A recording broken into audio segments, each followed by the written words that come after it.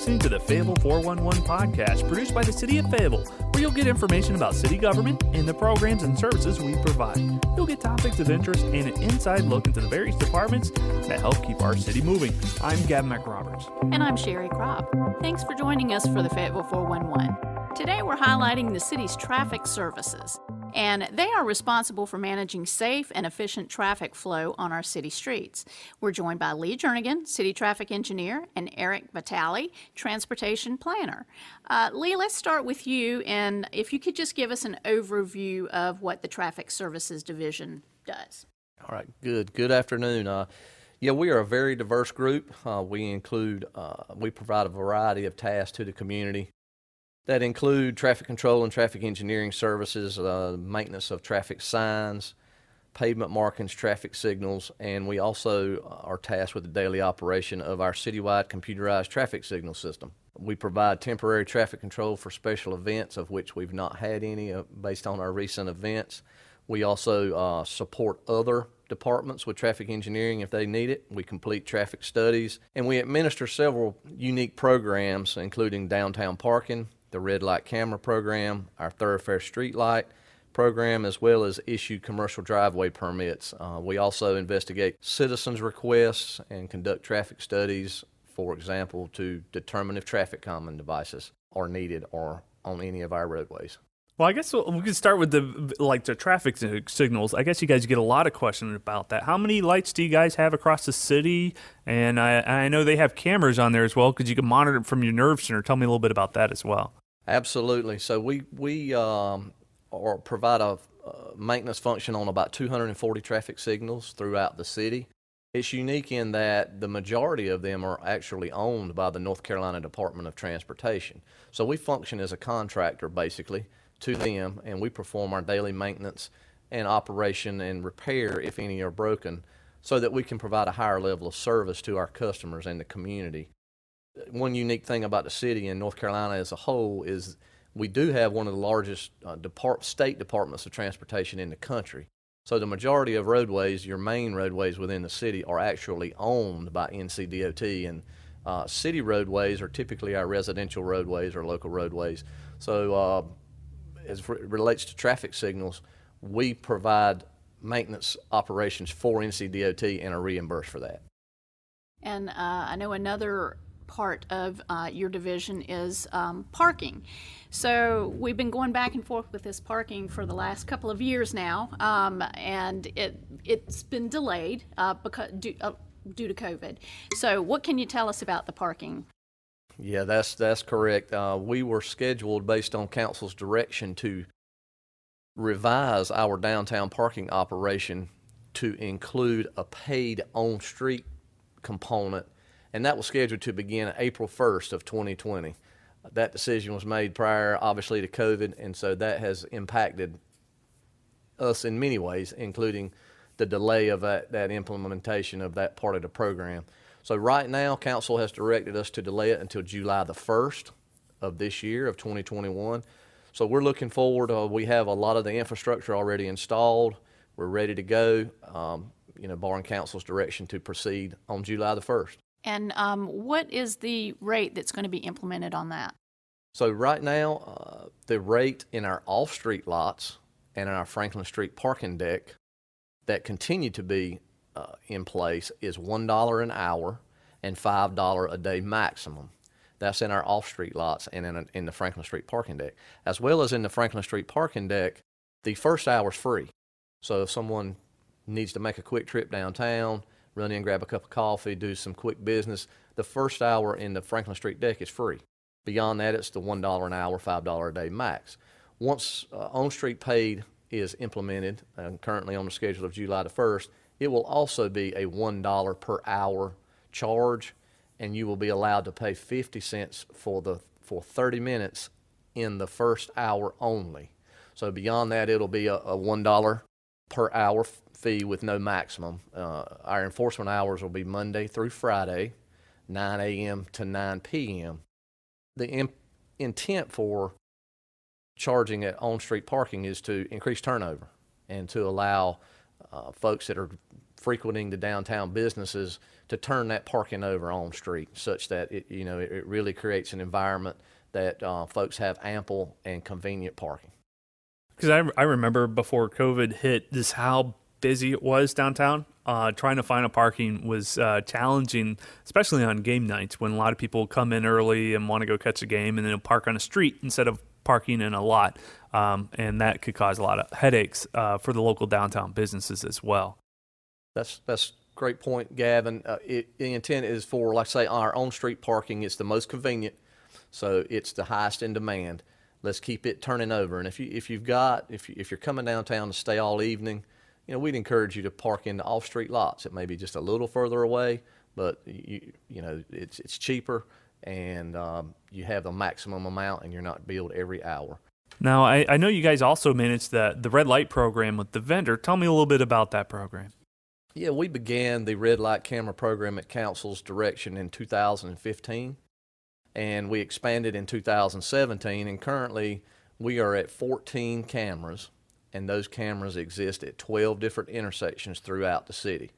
Now, as we mentioned earlier, there's about 240 traffic signals in the city, and we have red light cameras at 12 of them.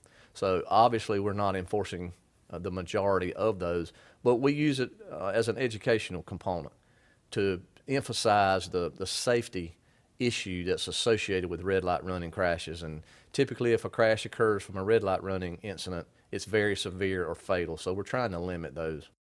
And I know that your department not only makes sure that our roads are safe, but you're also working on projects that help improve the safety for pedestrians and bicyclists. Talk a little bit about the projects that have been completed or are nearing completion.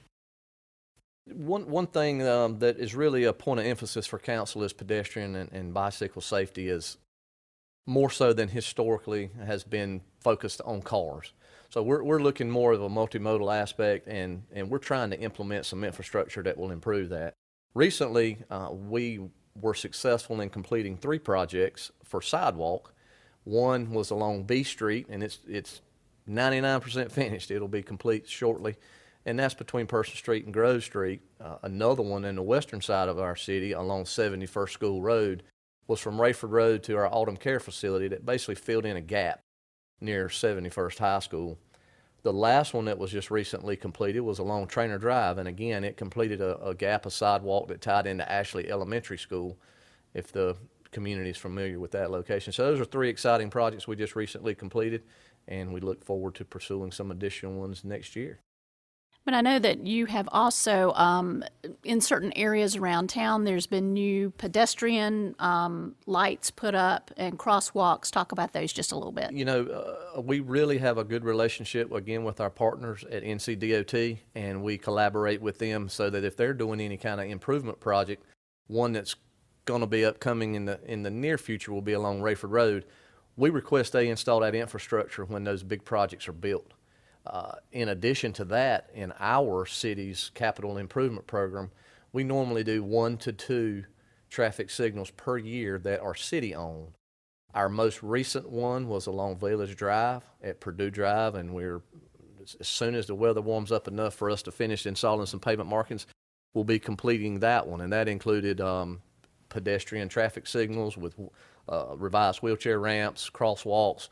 So the one prior to that was along Village Drive at Fordham Drive. So those are 2 exciting projects we completed to improve the accessibility for pedestrians in the city. Now, what is in multi-use lanes? I've seen that term used a little bit, but could you help clarify some of that for me? Yeah, multi-use lane is basically an edge line along a roadway that was previously unmarked. So what that means is you have a 28 to 40 foot wide residential street with no pavement markings on it, and actually there's no delineated area for traffic compared to pedestrians. So what the multi-use line does is put that edge line there and delineates a 45-foot area that the car should not be traveling in. So that provides, again, a segregated area if you want to walk, bike, park. There's no prohibition to that. It separates the vehicular traffic from the pedestrian and bike traffic, and it also generally can provide a traffic calming effect too, and slow vehicle speeds to some degree. And where are these MU lanes usually placed at? We place them on any street that we can. And basically what I mean by that is street width is what dictates whether or not there's enough asphalt there to provide ample lanes for cars, which are typically 10 to 11 to 12 foot wide. And then normally our multi-use lane is 4 to 5 feet wide. So obviously, you need a 28 to 30 foot minimum width to be able to accommodate all that. And we really emphasize putting them in as a part of our resurfacing program. And council budgets typically some additional funds that we supplement with that, and we add lines in addition to the resurfacing program to build more of the network within a community. Now, Eric, as the transportation planner, you help facilitate bike and pedestrian projects around the city. And when we spoke earlier, you mentioned another project that will help improve the outdoor trail experience for bikers and pedestrians. Talk about that. Yeah, and you're talking about the East Coast Greenway. It's basically a 3,000-mile walking and biking trail that stretches from Maine all the way to Florida. And the goal right now, it's part off-road and part on-road. It's a bunch of there's a bunch of trails that are involved with it, and there's other roads that connect. But their goal is to make it completely off-road, so you can not have to interact with a single vehicle from Maine all the way to Florida. And I think a lot of that trail now is actually the Cape Fear River Trail is part of that greenway. Is that correct? Yeah, and we're working on adding more as part of the East Coast Greenway. I don't know if you're familiar with the Cape Fear Connector Trail that was just recently constructed. We're trying to get that designated as part of the East Coast Greenway. And are there other projects that you're working on around town? Yeah, we currently, Sherry, have some sidewalk projects scheduled to begin construction this summer. Those will be along Ramsey Street up near Andrews Road, along Hope Mills Road down near the southern city limit with us and our sister city Hope Mills, and along Rose Hill Road, and we've had a lot of interest in that area, and that'll basically be between Country Club Drive where the food line is, northward to Stacy Weaver. I'm excited to hear about all these different, whether we're talking about sidewalks coming in, or we're talking about expanding the multi-use lane so that it's pedestrian, bicycle, residential friendly, and these greenways. Because I know when the Cape Fear River Trail opened up that a lot of citizens were really excited to be able to have this opportunity to get some exercise in, to go hiking, go walking.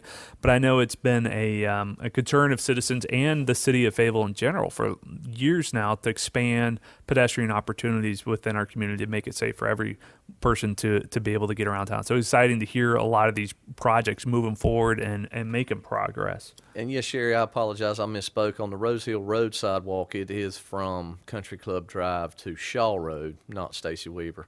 And yes, Gavin, it is exciting. I mean, the whole transportation network has shifted from a perspective years ago of just totally focusing on a vehicle. And we're looking now to accommodate all modes, to include bikes, peds, transit. So that's a culture shift that sometimes takes time to realize, but we're excited to see it. A new phase of the Cape Fear River Trail will be completed in the relatively near future, and that's under the railroad trestle, and that'll actually provide a direct link so that folks don't have to, they can traverse the trail from one end to the other without having to stop and drive around. So, I mean, it's exciting things happening. And a lot of things are going on. And Lee and Eric, I want to thank you both for coming on and sharing all the exciting news and updates with our listeners on what's happening in Fayetteville and with traffic services. Absolutely. Thank you. Thanks. Well, this is going to wrap it up for this episode of the Fayetteville 411. The Fayetteville 411 is one of several podcasts that the city produces for our podcast channel, Radio Fayetteville, as we provide timely and informative updates every week on a variety of topics related to the city of Fayetteville. Be sure to subscribe to Radio Fayetteville on Apple iTunes, the iTunes Podcast app, as well as the Google Play Music Podcast portal. You can also listen to every podcast that Radio Fayetteville has to offer by downloading the Fay TV streaming app, available now on Roku, Apple TV, Android TV, and Amazon Fire TV. You can view all of our video content by visiting faytv.net. To get information about city services, go to our webpage at fayettevillenc.gov. Thanks for joining us.